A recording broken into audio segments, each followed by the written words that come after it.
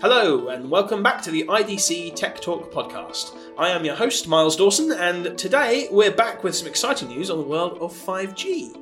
So to help me out on this, I'm very happy to welcome back to the podcast, I believe for the fourth time now, I believe so. John Delaney. Hello. Hi Miles, good to be back. Fantastic. So you and I have been speaking about 5G for quite a while now. It's been about 18 months since we did our first podcast on it. At the very beginning, you were kind of explaining the basics of where it is, where it's coming from, and the kind of state and when it was going to be here. And now I can actually go to the high street and buy myself a 5G handset and get on the 5G network. So my question to you is, should I do that? Should I go and buy one and get on the network now? Well, you're right. It's all happened pretty quickly. It seems like only yesterday we were talking about 5G as something in the dim and distant future. And here it is. Not only EE, but today Vodafone's launched its network in the UK. So you can go into the shop and you can buy a 5G phone and connect it to a 5G network. But whether you should, a number of things to think about. First of all is it where you live? So people still mostly tend to use their mobile phone where they live. And of course, it's very early days. I think EE is covering 6 cities, Vodafone, a few more than that. So if you're in the centre of London, then you'll get a 5G signal. But there is most of the country at the moment, of course you won't. So that's the first thing to think about. Then there's, do you need it? Well, at the moment, 5G, mostly what it does is gives you a much faster data connection. There are other things in the pipeline, but right now that's pretty much what it's all about. So think about what you do with your smartphone and whether those things would really benefit from being much faster. If you do a lot of video upload, for example, that might be something you want to consider. Or if you're interested in exotic things like VR gaming, that type of demanding application that needs a lot of data shifted from A to B, then it might be something you're interested in. And the other thing to think about is whether you're prepared to pay a lot for it, because right now it's pretty expensive. But like all new technologies, in the early days, that's what happens. Price will come down quite quickly.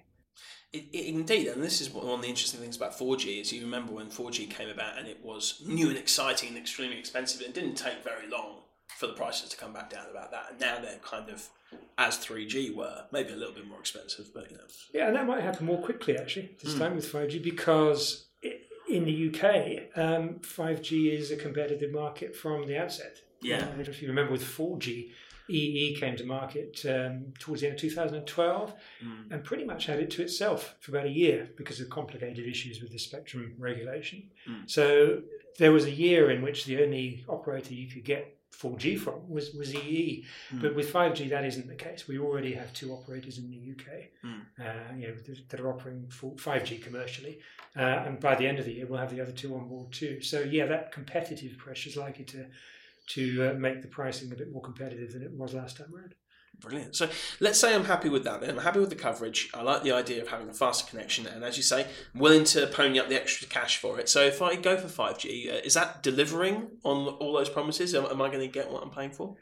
Well, it depends on whose promises you've been listening to, Miles. Indeed. But the operators have mostly tried to be fairly conservative about what the early 5G services will offer. And that is, as I said, faster connection. And it is delivering a much faster connection. Now you have to bear in mind, of course, that there are not many people connected to the networks at the moment, so they're not overloaded. But in speed tests, which are being carried out by early 5G users, we're typically seeing 4 to 5 times the data rate in a 5G connection than you would get in a typical 4G connection. So to that extent, it's delivering. But it's promising a lot more in the pipeline, and we don't have any of those things yet. Okay. So this is an interesting question. So in the past, when a new G has come along, operators have focused on selling it to business customers. Right. But this time it doesn't seem to be the case. It seems that they're pushing it straight out to consumer. Is that the case, or are they focusing very much on business the same as last time? No, this time they're focusing on everyone. If you can focus on everyone. I suppose that's the opposite of focusing. 5G is being marketed both to consumers and to businesses. And again, one of the big differences between 5G and 4G, and the reason for that, is that we're seeing smartphones from day one. Yeah. So in Europe, with 4G, it took up to 2 years from the first appearance of network services before we started to see smartphones. that were compatible with those networks. So mostly for the first year or two of 4G, it was mostly used to connect PCs, with dongles or with Wi-Fi routers. Yeah, I remember that. I remember getting myself a 4G dongle. So those things tend to be used by business people because most consumers don't carry laptops around with them. What's happened this time with 5G is the industry's worked hard to make sure that smartphones are available from day one of 5G. And the operators are spending a lot of money on these networks, so they need to recoup some of that investment quickly. And they can't afford just to target it at a particular target customer segment. They need to target it at everybody. And so it's being marketed as a consumer service much more heavily than was the case with the earlier 3G and 4G. So you think they've learnt a lesson then from the last time? I think the industry's learned a lesson, as I said, in the sense that it made sure that the standardization process was designed to bring smartphones to market at the same time as the network services. So we're hearing a lot about operators seeing 5G as an enterprise service opportunity, but you're saying 5G kind of appeals to everyone, or they're trying to angle it towards everybody. So the operator's kind of wrong there, or, what do you think? Well, no, they're not wrong, but it's not going to happen right now because 5G is more complicated as a standard. It's been split into two phases. And the first phase is called non-standalone, or NSA, and the second phase is called SA, standalone. And don't need to go into detail about what those two things mean from a technical standpoint, but what they mean from the service standpoint is NSA, which is what we've got now, only delivers a faster mobile connection called enhanced mobile broadband, which say only, it's significant if you're interested in a faster connection. Yep. But from the point of view of marketing the service, it's just what you're selling today, but better. So it's really just enabling operators to carry on growing the business that they're already in. It's growing the same revenue streams that they're already getting. When SA comes along, the second phase of the standard, that will support some new capabilities, so very low latency, for example, which means the network becomes a lot more responsive. You do something, it happens straight away. Much higher connection density, so you can get lots more devices connected to a given cell site than you can today. So IoT is an obvious area, Internet of Things is an obvious area where that would be an advantage. But mostly in business. So, low latency lets you do things like command and control of, say, construction site equipment or factory equipment or mining equipment, things like that. As I said, denser connectivity is really for Internet of Things deployments, things like smart street lighting, road management, traffic management, those types of applications. So the new services and the new revenue, all those opportunities, or the vast majority at any rate of those opportunities, are in the enterprise market. And that's why operators, although they are targeting 5G at consumers now because they want to widen the net as much as possible, where they see the really new revenue opportunities coming is mostly in the enterprise market. And that's why they're focusing so hard on business. I see. So the reason they're focusing on everyone at the moment, then, you could say, is because the consumers are most likely to be interested in that first phase, which is the high speed. But then the second phase is where it's going to be, as you say, far more interesting for enterprise. I mean, there are a few potential consumer applications where some of those more advanced capabilities could be useful. So you think, for example, of connected VR, real-time VR. If you move your head, you want the scene to move straight away, otherwise you get motion sickness. So right now, mobile networks don't have enough, or have rather too much latency for that to happen. So that the ultra-low latency might benefit that type of consumer application. But there are not many applications really in the consumer market where those advanced capabilities are important. Most of the applications are in the enterprise market, and in particular some target verticals that the operators are getting very interested in, like manufacturing, healthcare, automotive, for example. Absolutely. I'd love to hear more about that, actually. And so you mentioned 3 there. Do you think there's going to be any others that they're going to be kind of targeting? Well, it varies from operator to operator, but we see the industry converging around a group. Those 3 I mentioned are in the group. Energy and utilities is another one that has got a lot of potential. Public sector, actually. We were surprised at first. We did some research among operators about this last year, about which verticals they see as the big ones. And public sector came top. And that surprised us at first. But when we thought about it a bit more, it made sense because public sector is really about smart cities, municipalities, that sort of area, and though that's not a single application. That's a set of applications. So it's smart parking, it's smart street lighting, smart waste management, road and traffic management. Individually, those things can probably be done on today's networks, most of them anyway. It's when they all coexist, as they would, of course, because they're in the same city, then you start to get to the limits of what 4G can do in terms of the dense connectivity at the edge of the network. Public sector, because of the variety of applications and the sheer number of connected endpoints they're involved, is also emerging as an important one. Logistics is another sector. Absolutely. That fleet management, warehouse management, those sorts of activities. Again, something that the advanced capabilities of 5G can bring great benefit to. So we're seeing operators interested in that one too. Okay, so what is it about 5G that gives such strong potential for these industries? What characteristics are there? Well, let's take manufacturing as an example, because it's the one that I've covered most recently, so it's freshest in my mind. But it's typical of these target verticals in the sense that it involves a set of opportunities, not just a single application of 5G, but rather a number of groups of applications, all of which can benefit in different ways from 5G. So manufacturing already, manufacturing companies are interested in using cellular network technology in their own networks. And the reason for that is that at the moment, it's mostly either wired or it's Wi-Fi. And wired networks have a lot of bandwidth, a lot of throughput, but they're not very flexible.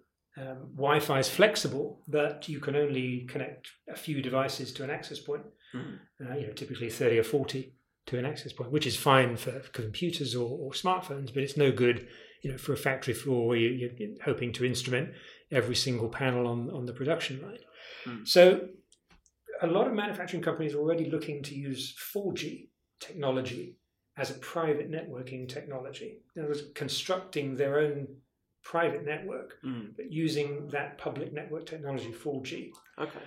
It's called private LTE is what it tends to be referred to, and we're seeing quite a lot of uptake of that already. Now, firstly, we can see 5G as an evolution of that into higher bandwidth.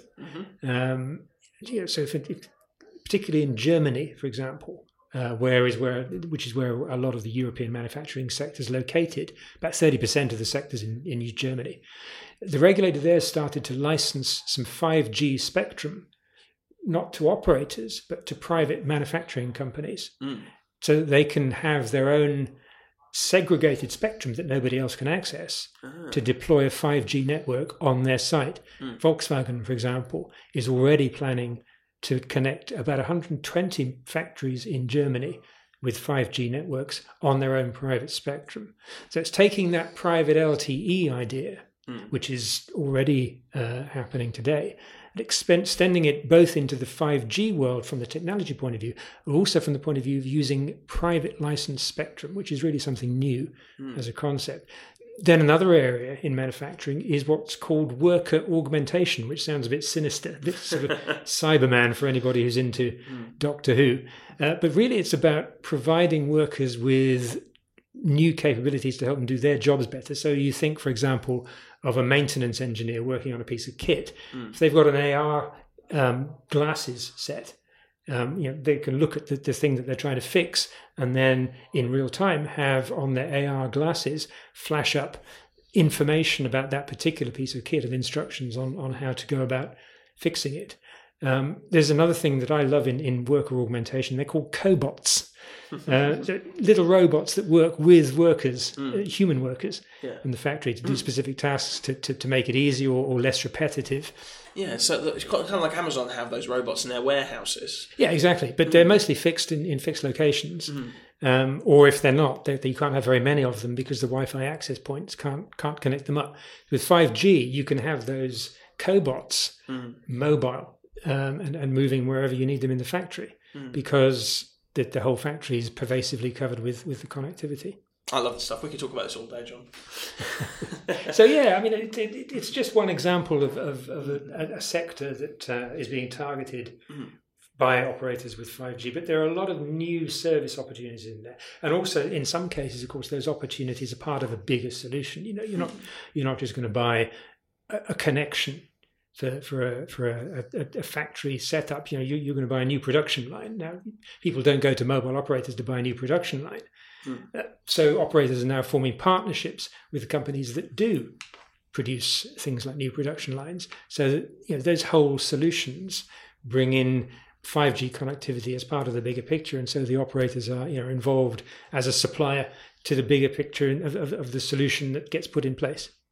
So, John, that's interesting. Do you have any particular reports with relation to what you've just been talking about there? Yeah, well, because operators, we know from our research, have been so interested in targeting particular verticals of 5G. I've been doing a series of quarterly short reports, 10 to 15 pages long, which are focusing on some of those target verticals. So I did, at the end of last year, I published 5G in automotive, looking at applications in that sector.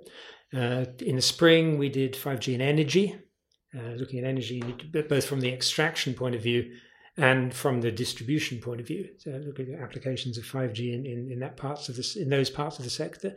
As I mentioned earlier, I've just published one looking at the manufacturing sector, and in the pipeline for the summer, working with a colleague of mine on energy, on healthcare insights to look at 5G in healthcare.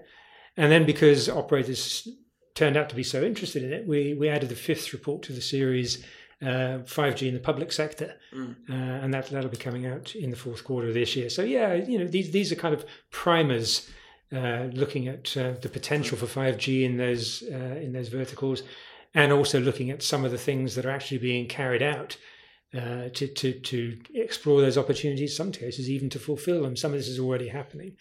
And then, of course, IDC has a whole research operation called Insights, which is specifically looking at the application of IT and communications in those particular verticals. So, those Insights teams will also be taking hold of 5G as a topic for discussion in their own areas too. Brilliant. Well, we'll put a link to that in the show notes below, so click the link if you'd like to hear more. But I'm afraid that is all the time we have for today. So please do get in touch. We'd love to hear your thoughts and comments on 5G in the future, and whether you think it's worth going down and picking up a new handset now, or whether you're going to wait. We'd love to hear your feedback and your thoughts on that. Look us up. We're on YouTube, we're on LinkedIn, we're on Twitter, IDC EMEA, search us under that, and get involved. And subscribe to the Tech Talk podcast. We'd love to have you. You can find us on SoundCloud, Apple Podcasts, Spotify, wherever you want to find your podcast. We're always there. Thank you all very much, and thank you, John. See you next time. Pleasure as always. Cheers, Mark. Cheers.